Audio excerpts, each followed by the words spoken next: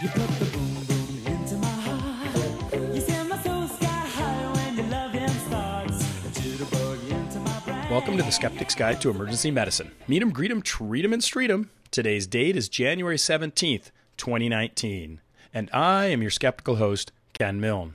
The title of today's podcast is Wake Me Up Before You Go, using the hour rule. And our guest skeptic is Dr. Justin Morgenstern. He is an emergency physician and the creator of the excellent FOAMed project called First 10 EM.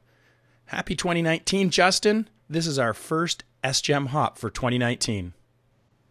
Yeah, I'm so glad to be here, Ken. And, I must be getting a little bit old because 2019 sounds so weird. The year 2000 and Y2K just still feels like it was yesterday to me. I remember going out for the Y2K going, are all the power plants going to shut down? What's going to happen? Will the world end? What will happen? And it turned out to be a big nothing. But you've had a big something happen. You've moved recently. So let the SGEMers know where you are located.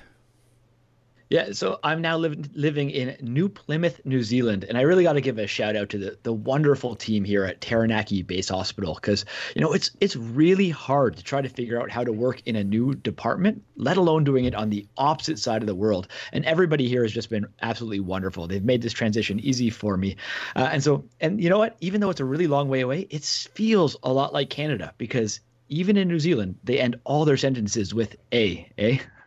Well, with the miracle of modern technology, we can still do an SGEM hot off the press with you on the other side of the world. So give us a case. So you have a 33-year-old man who arrives via EMS after initially being found unresponsive with an oxygen saturation of 89%, a respiratory rate of 6, a systolic blood pressure of 75, and pinpoint pupils. The EMS crew observes drug paraphernalia and suspect an IV opioid overdose. They quickly place an IV line and start a fluid bolus. They provide supplemental oxygen, and 1 milligram of IV naloxone is given. He's alert and oriented, although a little agitated, and has normal vital signs by the time he gets to the emergency department. 60 minutes after receiving naloxone, he is GCS 15 and walking to the desk demanding to be discharged.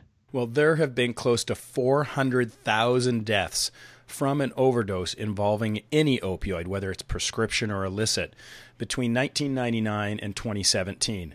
And 2/3 of all drug overdoses in the U.S. in 2016 involved an opioid. 3 distinct waves have been observed according to the Center for Disease Control and Prevention. Yeah, so the first wave was an increase in prescription opioid overdose deaths in the 1990s. And that was followed by wave 2, which was a rapid increase in overdose deaths involving heroin starting in 2010. And now we're experiencing a third wave, and there's been a significant increase in overdose deaths involving synthetic opioids, like illicitly manufactured or prescribed fentanyl. And that started being seen around 2013. So as we all know, opioids can depress the heart rate and breathing, and therefore overdoses can result in death. Naloxone is the specific treatment for opioid overdoses and is becoming widely available to first responders of all sorts, whether it's police, fire, first aiders, lay people, or EMS. Naloxone is an opioid antagonist that binds competitively to the opioid receptor in the central nervous system and the gastrointestinal tract. It can be administered in multiple ways. You can give it intranasally, subcutaneously, intramuscularly, intravenously, nebulized, or down the endotracheal tube. Now, some clinicians have recommended observing opioid overdoses for 4 to 6 hours. This teaching has been challenged by a systematic review by Williams in 2017. They concluded, for patients treated in the ED for opioid overdose, an observation period of 1 hour is sufficient if they ambulate as usual, have normal vital signs, and a Glasgow Coma scale of 15. Well, this recommendation, Justin, was based on the St. Paul's early discharge rule, and St. Paul's is out there in British Columbia. And so they had this 1 hour rule. So here's the 1 hour decision rule. 1 hour after the administration of naloxone for presumed opioid overdose, patients can be safely discharged from the ED if they meet all 6 criteria. So here are the 6 criteria. The first thing is they've got to be able to mobilize as usual. The second thing is they have to have a normal oxygen saturation. Now, for the original derivation set, they set that at greater than 92%, but for this study, the validation study, they elevated that oxygen saturation and that it had to be greater than 95%. The third thing is they had to have a normal respiratory rate, so it had to be greater than 10 or less than 20 breaths per minute.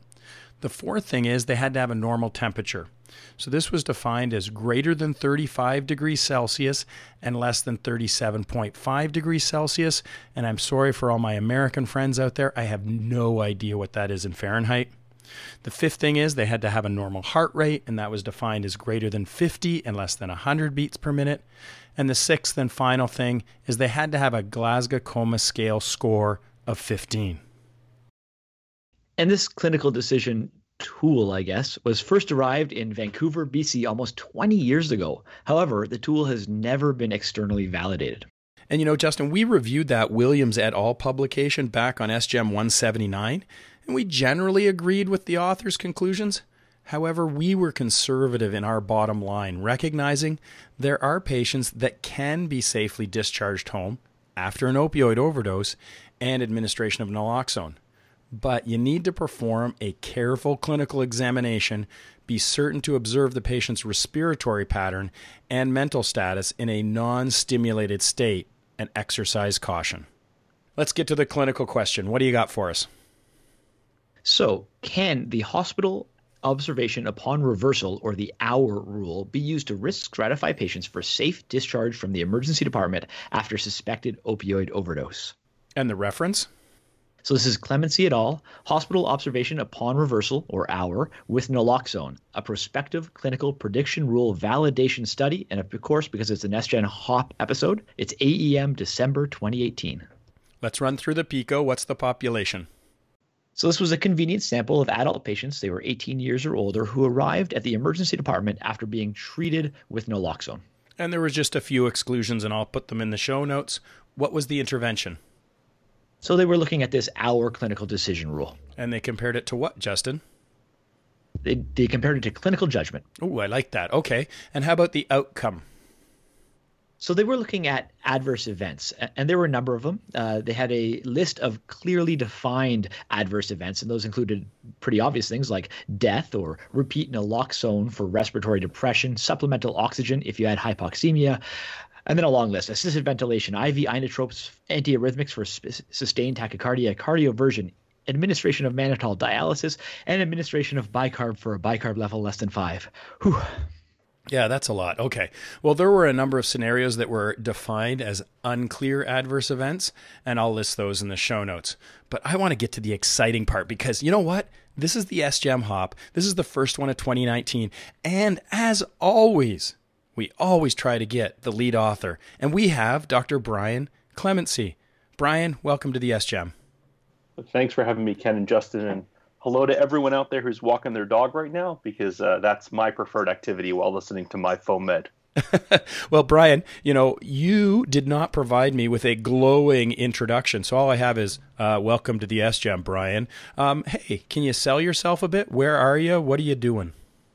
Sure, I'm an associate professor of emergency medicine in Buffalo, which everyone knows as Canada Light, and I'm the EMS fellowship director and EMS medical director in town.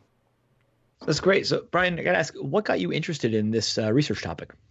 Well, over the past few years, emergency departments everywhere have seen a huge increase in the number of patients presenting following opiate overdose and naloxone reversal. And when we looked at provider practice patterns in our region, it was all over the place. Some docs were holding normal appearing patients for 6 hours, kind of just in case. Others were discharging patients immediately when they arrived at the ED door, and there was everything in between. One of our residents pointed out the original derivation study, but I and many of us were skeptical because we felt the landscape of overdose and reversal when the derivation study was done was just too different from what we see today in order to generalize the results. Did you notice, Justin, that he's just trying to like snuggle up to us there? Because first of all, you know, he's talking about being a dog lover and walking dogs. I love my dog. And then in the next sentence, he's talking about being skeptical. Oh, welcome to the show, Brian. You got to know your audience, Ken. All right. Well, give us an author's conclusion. What did you guys come up with as your conclusion in your abstract? Our conclusion was this rule may be used to risk stratify patients for early discharge following naloxone administration for suspected opiate overdose. All right, go walk that dog, and we're going to run through a quality checklist for clinical decision tools and then talk about the key results. And then we're going to bring you back after you've walked your dog and talk a little nerdy. Okay, Brian? Sounds good. Just once around the house. Once around the house. Here we go. Justin, quality checklist for clinical decision tools. The study population included or focused on those in the emergency department. Yes, it did. The patients were representative of those with the problem. I'll give it an unsure because they included a number of patients with unknown or polydrug overdoses rather than the pure opioid overdoses. 3 all-important predictor variables and outcomes were explicitly specified. Yes. This is a prospective multi-center study, including a broad spectrum of patients and clinicians, i.e. a level 2 study. So it gets no because it was a single center study. Clinician interpreted individual predictor variables and score the clinical decision rule reliably and accurately. So I gave this one an unsure. Number 6, this is an impact analysis of a previously validated clinical decision rule or a level 1 study. So no, it isn't because it hadn't been previously validated yet. So then we can skip number 7 because that's about level 1 studies. And let's go to number 8. The follow-up, was it sufficiently long enough and complete? Unsure. And the last question, the effect size, was it large enough and precise enough to be clinically significant? So I'll give that one a no. Let's run through those key results. They had just over 500 patients included in this study. The mean age was 33 years and 2/3 were male patients. Mean total naloxone dose, listen to this, 3.1 milligrams, with 85% getting treated with intranasal naloxone. So I think that's an important thing to notice. 2/3 of the patients stayed in the ED greater than 4 hours, and only 6.5% left under 2 hours. Overall, 82 patients, or about 15%, had an adverse event, and there were no deaths within 48 hours.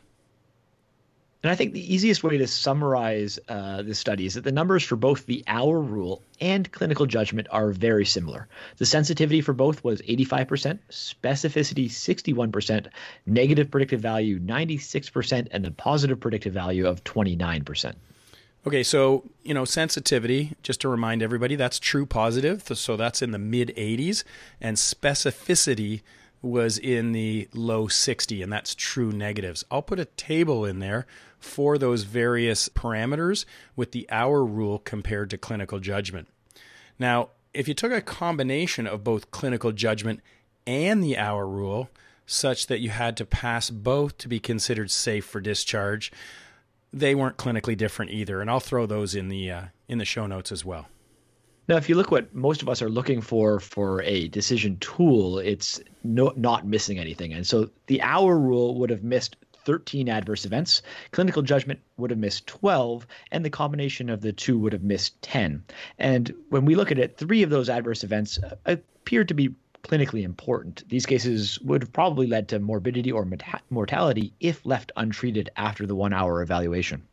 Yeah, 2 patients received a repeat dose of naloxone, and 1 patient was treated with artificial ventilation. All right, Brian, you still there? Brian, you there? I'm back. Okay, what's your dog's name? Molly. Sit, Molly, sit. All right, here we go. She's actually at my feet right now under the desk. All right, so now it's time to talk nerdy to me. And we will not address the whole tool versus rule thing because I think we've covered that enough and we know where I stand on that issue. But we're going to do 2 sets of my favorite number, 5. So we're going to have 10 questions for Brian. Justin, you have the first question. Yeah, so question number 1 is about selection bias. A large number of patients were excluded because they didn't have the 1-hour assessment completed. Is it possible that these patients were systematically different from the included patients in some way, which would make the hour rule less accurate in those missed patients? Obtaining a 1-hour evaluation was often challenging in our busy urban teaching hospital. Often by the time the patient was transported to the hospital, clear triage and came to the back, it was almost time to do the 1-hour evaluation. Sometimes we just missed it. Other times we had multiple sick patients in the ED and no provider available to do the evaluation. So we wanted to address the concern of selection bias. So we analyzed a sample of subjects that were enrolled but never received a 1-hour evaluation, and as a result were excluded. In the sample of excluded patients we looked at, the rate of adverse event was actually 6%, so it was lower than the 15% among subjects included in the analysis. So even though there could always still be some type of systematic bias in the sample, it's at least reassuring that the frequency of adverse events was lower among patients that were missed. Well, I'm going to come at you with question number 2, and this is how you modified the rule. The hour rule was changed between that derivation set done about 20 years ago and the validation set that you performed. You increased the normal oxygen saturation from it had to be greater than 92%, that was in the original derivation set, and you upped that to it had to be greater than 95%. Why did you make the change, and what impact, if any, do you think that had on the results? So I think in the U.S. and certainly in Buffalo, we tend to have an almost irrational aversion to borderline oxygen saturations, right? Someone's getting ready to be discharged and they're saturating 92%, and we're all losing our minds. When we began to plan the study, multiple members of our clinical team were concerned about this, with the prospect of potentially discharging someone after an hour with a pulse ox of only 92, 93. If you're at that borderline level at 1 hour and then you're still hanging around the ED and 60 minutes later you're at 91% and someone slaps a nasal cannula on you, well, you just had a prediction rule failure. Intuitively, raising the saturation threshold should have increased the sensitivity but decreased the specificity of the rule. Excellent. All right. So moving on to question number 3, which it maybe gets at my favorite topic, which is clinical judgment. So, most decision rules are never compared to clinical judgment. It tends to be one of my biggest concerns about other clinical decision tool studies. So what made you decide to include that comparison here? So clinical decision tools or rules should be used to augment and never replace provider judgment. In comparing the two, we wanted to have a way to identify cases in which the provider would have overridden the findings of the decision rule and taken a more conservative approach to the patient's management. So as a follow-up there, the 1-hour evaluation here was done by a variety of clinicians. There were attendings and residents and advanced practice providers. Clearly, these groups would have different levels of clinical experience to base their judgment upon. Did you look at these subgroups? Yeah, we didn't identify which provider type was completing the 1-hour evaluation. Often at the 1-hour mark, the patient did not yet have an assigned provider, and our research associate team would grab the closest provider they could to try to accomplish the 1-hour evaluation. So part of this was a logistical issue. The other issue for us is that at a teaching hospital such as ours, the ED attending and the resident may evaluate the patient simultaneously as part of the usual care pattern. So in this uncontrolled environment, even if the resident was the one physically filling out the paper form themselves, they might still be impacted by the judgment of the attending. So it would be unclear whose clinical judgment we really were gathering. So you weren't really sure about whose clinical judgment, but we're pretty sure who was left filling out the form. Indeed. Okay, good. I'm glad we cleared that up. Okay, question number 4. This is about incorporation bias. Clinical judgment was determined after the clinician filled out the clinical decision tool. Therefore, there is a chance that the components of the rule were incorporated into clinical judgment. How do you think that might have affected the results? That's a great point. In our study, provider judgment and the rule had similar individual sensitivity and specificity, and there was a lot of overlap between the two, as you mentioned earlier. Before the study began, our providers were already exposed to the rule. So even if a provider was not actually asked to document the components of the rule and their impression back to back, they still would have been generally aware of the rule. The rule is easy to do in your head. It's just 6 items, which are often already part of our clinical evaluation for most conditions, and you need to pass all 6 in order to be deemed low risk, as opposed to those more complex rules that incorporate, say, ancillary tests or give different point values to various components.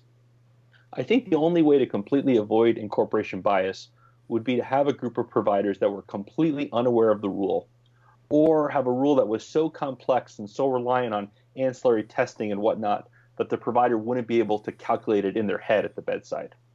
I absolutely agree. This is a problem with basically every clinical decision rule, but this is why I love reading these papers, because even if I don't use the rule itself. It gives me a lot more data to base my clinical judgment upon. So moving on to question number 5, we wanted to ask you about the definition of adverse events. We really liked that the adverse events were clearly defined and that there was a category of unclear adverse events with clear guidelines for definitions. However, because adverse events were determined by chart review, I wonder whether some adverse events might have been missed, especially if they occurred after the patient left the hospital. So that's possible. There's, I guess, 3 ways that an adverse event could have been missed in our study. First, it could have occurred in the hospital but not been documented. It could have been documented but missed during the data extraction, or it could have occurred after the patient left the hospital. We did review both the nursing documentation and the provider documentation for the adverse events. Not surprisingly, our nursing colleagues were much more diligent about charting adverse events than the docs were ourselves. In terms of missing documented adverse events, we did perform a data validation, which is in the publication, where we looked at multiple reviewers at the 3 different levels of data extraction and chart adjudication. The interrelated reliability CAPA scores were 1.0, 0.99, and 0.79. So those 3 steps were really quite good. Finally, it's possible that an adverse event could have occurred after the patient left the hospital. But remember, 2/3 of all our patients remained in the ED for at least 4 hours. And we also reviewed medical examiner records for deaths as one more level of backstop. Well, the adverse events seem to include things that might not be related to the initial opioid overdose, such as dialysis, mannitol, or IV antibiotics.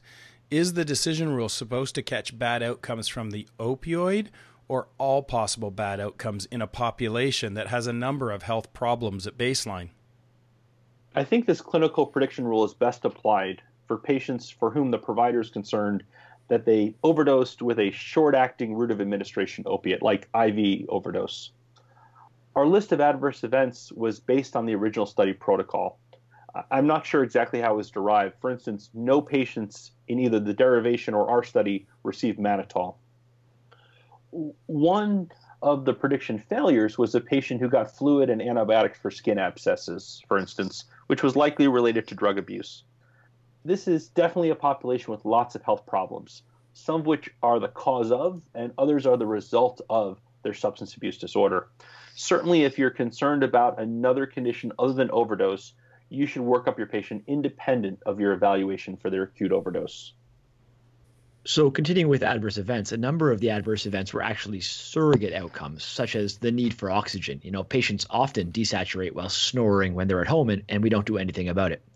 There were no deaths in this cohort, and it isn't clear if there were any truly patient-important adverse events. Brian, don't answer that, okay? Justin's trying to steal my thunder. That's number 6, Justin. I wanted to get into disease-oriented versus patient-oriented adverse events. So just forget he asked that, okay, Brian? We're going to back up, and I'm going to ask question 6.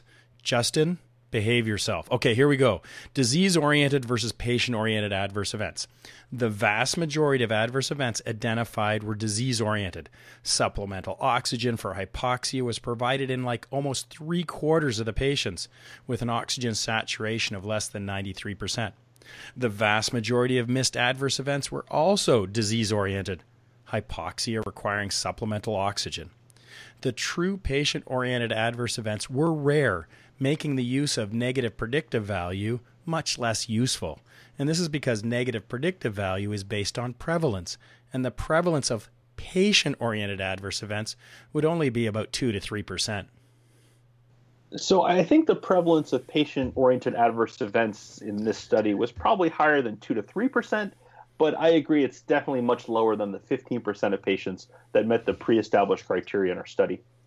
Because our study was observational, and because the standard practice in our department at the time of the study was to observe patients for 4 hours or more, we had lots of patients hanging around after their 1-hour evaluation. And we all know the longer patients wait in the emergency department, the more treatment they're going to get, even if it's not absolutely necessary. It's hard because mild transient hypoxia is easy to identify retrospectively, but it's often impossible for clinicians to know at the time if the patient's oxygen saturation has leveled off or if it's still on the way down. Among the 13 patients who had a normal 1-hour evaluation and then an adverse event, only 2 got BiPAP and 2 got repeat naloxone. The rest met 1 or more criteria for an adverse event based on the pre-established criteria, but I agree probably in retrospect, most, if not all of them, did not truly represent a patient-oriented adverse event. The inclusion of these non-patient-centered outcomes in the study give us a less subjective and also more conservative evaluation of the rule's performance. While we did not separate the outcomes that we thought were patient-centered versus those that were not, I think based on the review of the table of prediction failures, one can infer that the actual negative predictive value for the rule for patient-centered outcomes is higher than the 96% negative outcome reported among the pre-established outcomes. I was admittedly frustrated with some of the patients who ended up meeting the pre-established criteria, even though in retrospect, I think they would have been just fine without getting 2 liters of nasal cannula, for instance, for a pulse ox of 91%. We felt it was important to be true to the study protocol and report all of these events, but then let you make your own decision as the reader about were these misclassified events really things that would have been problematic to the patient if left untreated. Well, thank you, Brian, for such a thorough answer. Justin, welcome back. I'm still allowed to talk, am I? Okay. You go ahead. You go ahead and ask a question. Okay. Question number 7 was about the reliability of the score. So this validation study did not assess the accuracy of clinicians using the score or its individual components. Now, the variables used are clearly defined and mostly objective, although can mobilize as usual, and the GCS score can probably have some subjective interpretation. Do you have a sense either from prior studies or from experience about the inter-rater reliability of this rule? So do I have to skip this answer because I spent too long on the last one, guys? No, you go ahead, Brian. You're the lead author. So the derivation study used a kappa score of 0.4 as the lower confidence interval cutoff for an item to be included in the final rule. We included in the analysis inter-rater reliability for judging adverse outcomes, but not for the components of the study itself. And we all know the inter-rater reliability for non-15, non-perfect GCS scores is not good.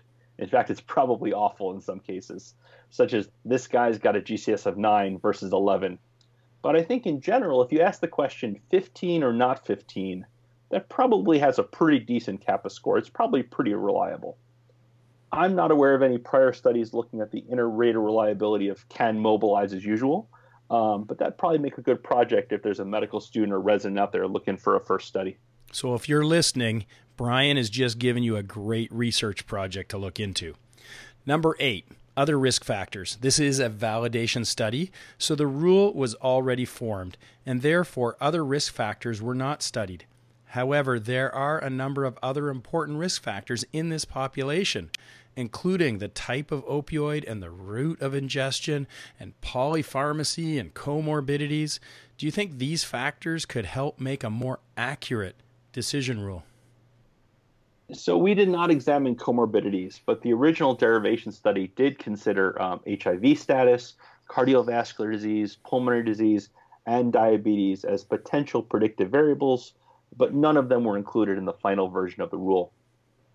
So I don't have the data to prove this, but I think that route of opiate administration is generally more important than naming the drug that you actually took when risk stratifying patients in the emergency department.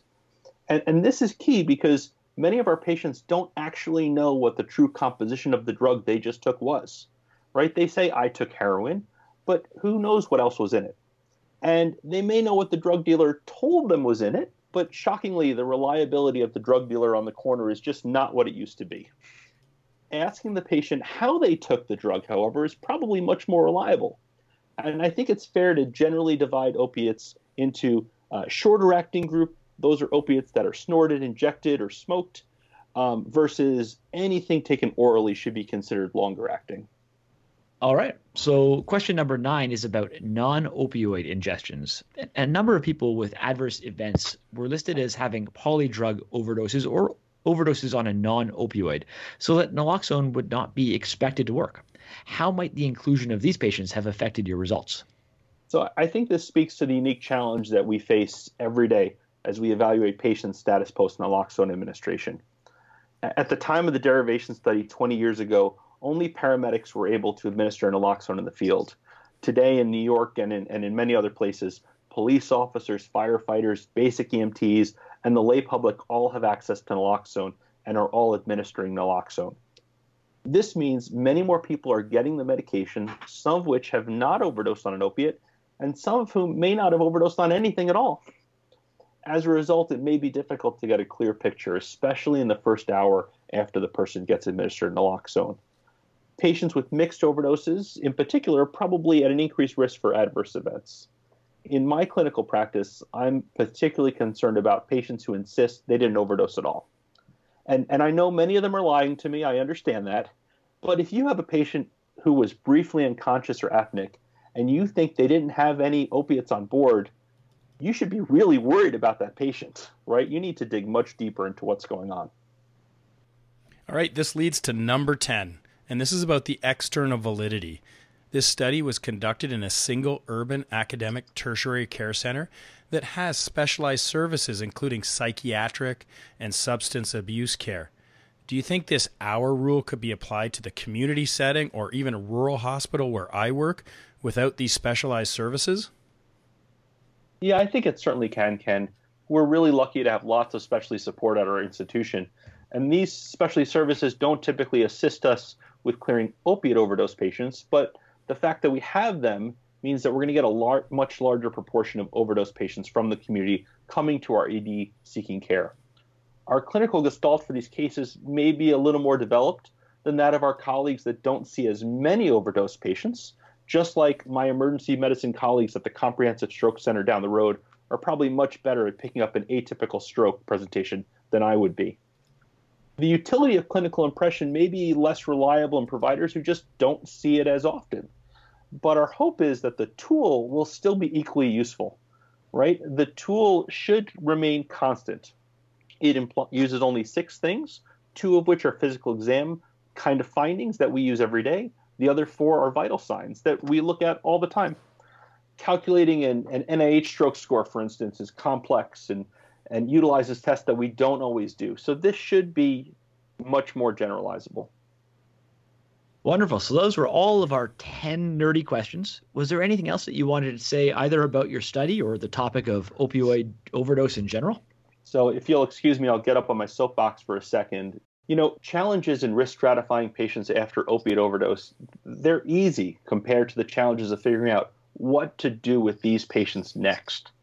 In a follow-up publication that's currently in peer review, we showed that among patients in this cohort that survived their overdose and were safely discharged, about 2% died within 2 days and 2 months of their initial overdose. That's not a composite endpoint. That's death among patients who are at the age at which they're simply not supposed to die. Like any other life-threatening chronic disease, we need to ensure that our opiate overdose patients leave the ED with a real care plan. This includes naloxone kits, medication-assisted treatment, and rapid referral to an inpatient or outpatient treatment facility that's able to meet their unique needs. We're super lucky in my hospital. We have an amazing program where I can start a patient on Suboxone MAT from the emergency department and call the number 24/7 to get my patient into an MAT clinic near their home within 1 to 3 days. You know, folks, opiate abuse is truly a disease, and our treatment for our patients needs to reflect that. I think it was great that you got on your soapbox and said something like that. I think that's one of the highlights of this whole program. Listening to you, I could hear the passion in your voice and that you truly care about this marginalized part of our society. So, Brian, well done. Thank you, sir. Justin, can you comment on the author's conclusions and compare them to the SGEM's conclusions? Yeah, so we agree that this clinical decision tool may or may not be used to risk stratify patients for early discharge following naloxone administration for suspected opioid overdose. Oh, what are you making, waffles there? I think you were waffling may or may not. Okay, give us a bottom line then. So clinical judgment is really important and should not be underrated. This study supports the use of clinical judgment in the decision to discharge suspected overdose patients, although caution is required as there were a number of adverse events missed both with clinical judgment and the decision tool. Can you resolve the case? Yeah, so using your clinical judgment and the tool, you discharge the patient home with a prescription for a naloxone kit and offer a referral to an addiction counselor. And so how are you going to take this new paper that's hot off the press out of AEM and apply it clinically? So this decision rule is no more accurate than clinician judgment. So it's not clear how it would improve patient care if used. Understanding what individual factors are predictive of adverse events is important, though. And so this study could be used to teach students and to improve our own clinical judgment, especially in settings where opioid overdoses are less common, if there are any of those left. And what are you going to tell the patient, Justin? So I'd say something like, you've just had an opioid overdose and you feel better because we gave you a drug that blocks the effect, something called naloxone. If you feel like you're getting worse, you should come back to the emergency department immediately. We would prefer that you go home with somebody who can keep an eye on you for a short period of time. If you'd like to be referred to a detox program, we can arrange for somebody for you to meet with. We're also going to give you a prescription for a naloxone kit to take home with you. All right, it's time for the Keener contest, and we don't have a winner from last week, so it's going to remain a mystery. I'm not going to tell you what the answer was. No, somebody out there has to find out the answer to last week's Keener question put forward by pain-free ED guru Sergey Motov. Justin, what's the question this week? So although fentanyl is a relatively new problem, humans have been using opioids for a very long time. Our question is, what is the earliest known historical reference to opioid use in humans? And I don't need an exact date, just the right century will do. Well, if you know the answer to this week's Keener contest question, then send an email to the sgem@gmail.com with Keener in the subject line. The first correct answer will receive a cool skeptical prize. So now it's your turn, SGEMers. What did you think of this episode on the hour rule for opioid overdoses? Tweet your comments using the hashtag SGEMHOP. Do you have questions for Brian and his team? Come on over to the SGEM blog and ask them. The best social media feedback will be included in a publication in AEM. Yeah, you could just, tweet at Brian and say, hey, I know your dog's name is Molly. What kind of dog is it? And maybe he'll answer. Brian, will you answer that question? Or is that too personal? That could be the Keener question next week. Oh, it could be the Keener question. If you know the breed of Brian's dog named Molly, then you know what? If somebody figures out the breed of dog, I will just send them a cool skeptical prize for being so diligent. But also, don't forget, if you subscribe to AEM, you can get CME credits for this. So you just head over to the AEM page, get your CME credits for this podcast, and we'll put the whole process in the SGEM blog. Thanks, Brian and Molly, for coming on the SGEM and talking about this hot off the press publication. Thanks for having me, Ken and Justin. Well, I hope it wasn't too rough for you. Justin, thank you for recording another SGEM hop all the way from the other side of the world. When we're doing this, when you came up on Skype, I thought for sure the image would be upside down, but apparently, no, it's not. I'm actually hanging from my ceiling to make it a little bit easier on your eyes. To make me feel more comfortable, thank you. But the flushing thing, it does go down the opposite way, down the drain, right? I mean, if you want me to send you a recording, I'm happy to do so. No, thanks. I'm just gonna let that one go. And now to finish the show, Brian, you got to give the SGEM tagline like a true Buffalonian. Is that what you call someone from Buffalo, a Buffalonian? I suppose so. Or just a Bills fan, I guess. Okay. Remember to be skeptical of anything you learn, even if you heard it on the Skeptic's Guide to Emergency Medicine. Talk to everyone next week.